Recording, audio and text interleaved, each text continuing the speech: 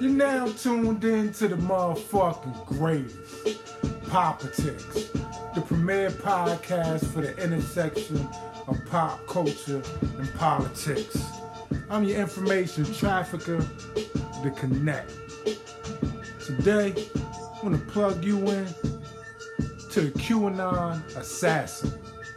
His name was Kuachua, Brillion, Xiong. He was a former grocery store employee from California. He's 25. He was arrested carrying an AR-15, boxes of ammo, loaded magazines, and body armor when his car was stopped following a traffic stop in Iowa because he was weaving in and out of traffic.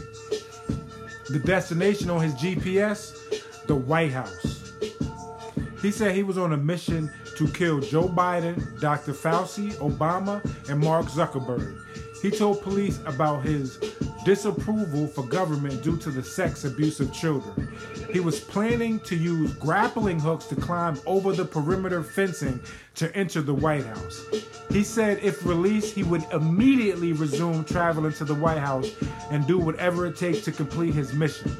He stated he has no intention of returning home to see his family because he plans on dying while fighting evil demons in the White House. Whew. What a difference a year makes. This QAnon conspiracy theory, to say it spread like wildfire would be an understatement.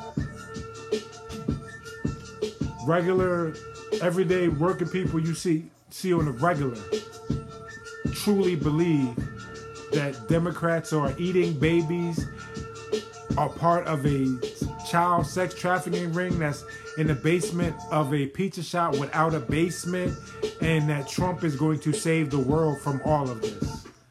Whew. Politics, the premier podcast for the intersection of pop culture and politics. 1.